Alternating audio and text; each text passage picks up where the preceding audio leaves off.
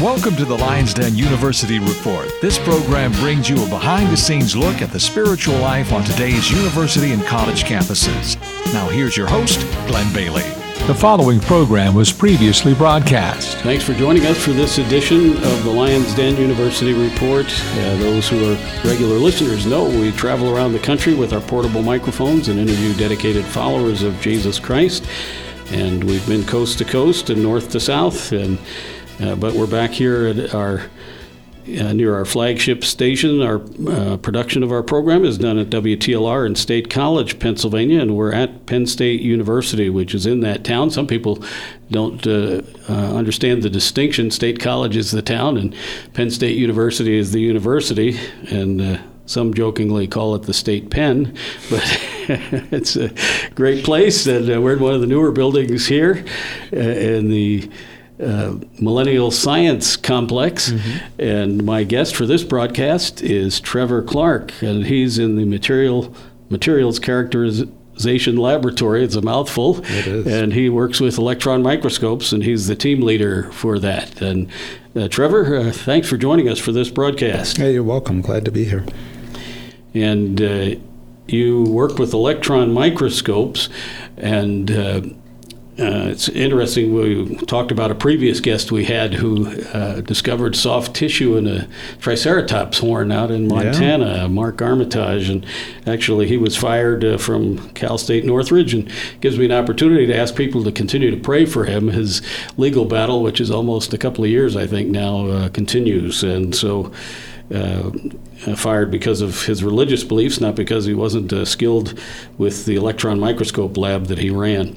But in any case, Trevor, you're working with electron microscopes, and tell us a little bit about your background, how you got involved with this particular field. Yeah, sure. So it was in graduate school that I started using them for my PhD work at Stanford, and I used a technique called transmission electron microscopy, and we were studying how to make better and faster computer hard drives. And in order to do that, those hard drives have disk in them with thin layers, thin coatings, and in order to see those, you need to use the electron microscope to do that, especially if you want to optimize the performance.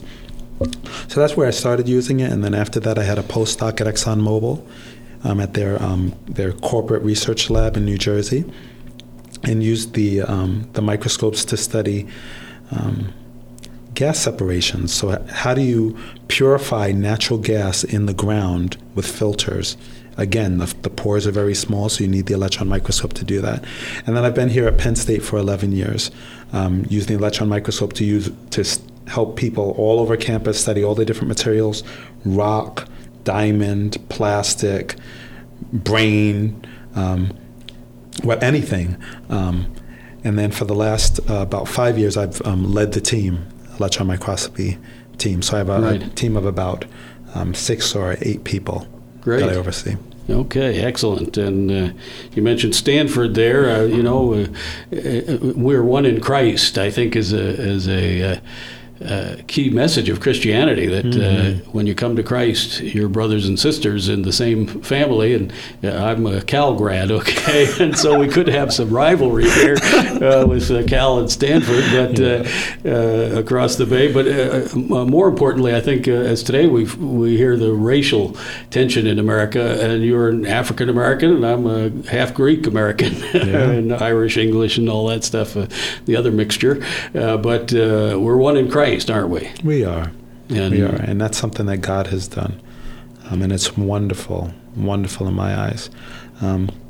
So as I shared, I became a Christian when I was in grad school, or when I was 25. I'm 45 now. Right. And just to have God quiet that anger in my soul, I can remember wrestling with that. So I'm grateful for the way that he has brought peace between the two communities. Right, and I don't think it's all there yet. It's ideally there, not. That No, it's not. and on an individual basis, I think it works a lot better than on the group level at this point. And people need to understand, though, that from a Christian perspective, we have a basis for the racial reconciliation. That's because we're all one race, the human race, That's and right. we're all made in God's image. And of course, I remember back at my days at Cal, I was there earlier than you were at Stanford, and I was a part of the Christian World Liberation Front, and the Black Panthers were active. And I remember my group handing me a placard to hold in a Black Panther rally one time. We had a number of us Christians there as we went to a lot of these different events, and somebody gave me a placard saying, "Give Bobby a Bible."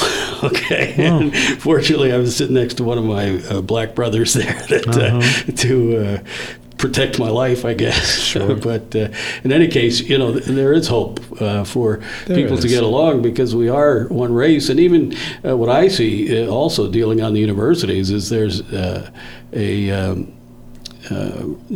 discrimination based on education. And the educated looking down on those who don't have education, or the professors looking down on the staff or the students. And it's human nature to divide ourselves up and not see the common respect we ought to have, because we're all reflectors of that image of God.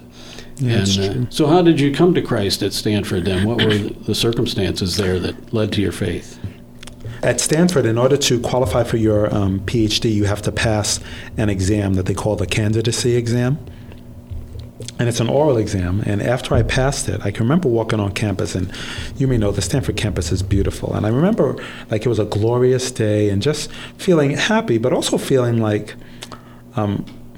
okay, now I passed this exam, and I'll be able to get a Stanford PhD.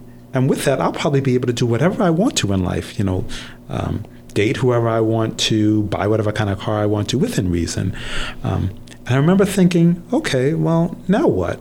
And not that I had already attained it, because I hadn't, but just that I had access to it. Right. And I remember feeling, okay, well, do I want to go down this path? Is it going to be worth it?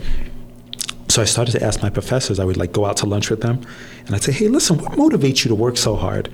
And I'm grateful. They were honest with me. I remember one guy said that what motivated him was seeing his name in the backs of books. Oh, and I got to think about that. Well, would that motivate me? I do like to see my name in the back of a book. It wasn't enough to motivate me to keep going, but I thought about it as a potential motivation. But in the end, nobody's answer satisfied me. So about that same time, a woman in my department invited me to her church. One of the things that struck me about it, even though I was used to going to church with people whenever somebody invited me, one of the things that was unusual is, one, the pastor there, he was winsome and courageous and bold. In addition to that, I was spending time, with this woman from my department as well as all of her friends, and it seemed like they would do what that book said even when nobody would know. Mm-hmm. And that baffled me, that anybody would obey a book even when nobody was going to know about it. Right. So that, like I said, that was striking. And we became friends, not only me and her, but all of her other friends. And it got to the point where wherever they were, I wanted to be with them. So if they were in church, I would go with them to church. So that was part one. Part two is, you may know that Stanford has religious deans, and one of the religious deans there was a Baptist pastor. And he was also, he was like that other pastor I just mentioned, bold, courageous. Whenever somebody had to pray over a meal, they'd ask him to do that. So I respected this guy, and whenever I was discouraged during grad school, I would go to him and ask him, just talk to him, and he would encourage me. Never once talked to me about the Lord Jesus, never mentioned him. But anyway, they had a speaker series on campus called What Matters to Me and Why, and he was invited to go talk. And by this time, I had already respected him so much that I wanted to know how does this guy have so much power and authority and influence? So during his talk, he shared about how he became a Christian. He was raised in a Christian home. And how he had read a book that had changed his life, and it wasn't the Bible. It was called Your God is Too Small by J.B. Phillips. So I listened to him talk, and afterwards I made an appointment with him. And he gave me a copy of the book, and I read it.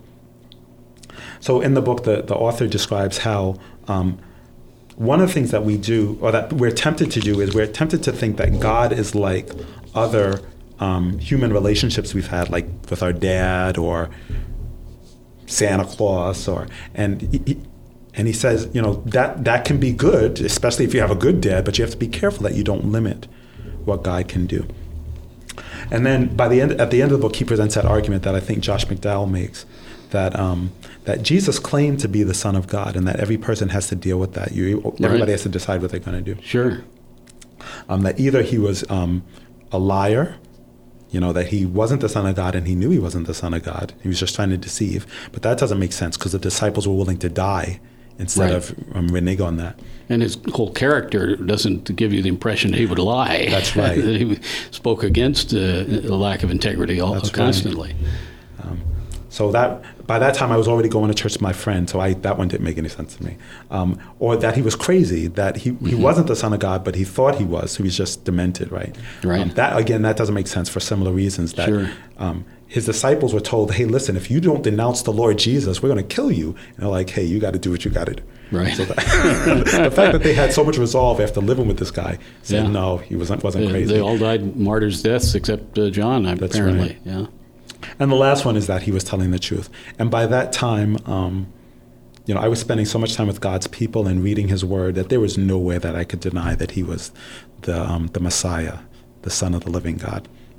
So that's when I became a Christian. That was in 1995, about 20 years ago. Right. Like I told you, I'm 45 now. Great. And now how did you end up here at Penn State? What was the path from Stanford? Sure. You had postdoc, you said, and getting here. Yeah, so that, again, looking back, it's going to look really smooth, but it wasn't, going forward. But when I graduated from Stanford, it was during the dot-com days, and there were lots of jobs open. In fact, I got a position at a local company where they were going to pay me a lot of money to stay in California, which is, that's where I was converted. That's where all my church family was. My wife is from there, so we wanted to stay. And I was about to take it, but ExxonMobil, who had paid for my undergrad, they treated me like a son. Not only did they pay all my expenses, but they corrected me and nurtured me like a father and a son. So they had made me an offer, but it was for much lower. It's for about half the salary, $44,000, right? Right. But anyway, they made me the offer, and I was about to take the more expensive one, and my conscience bothered me because I realized, the only reason why this other company wants you is because ExxonMobil invested in you.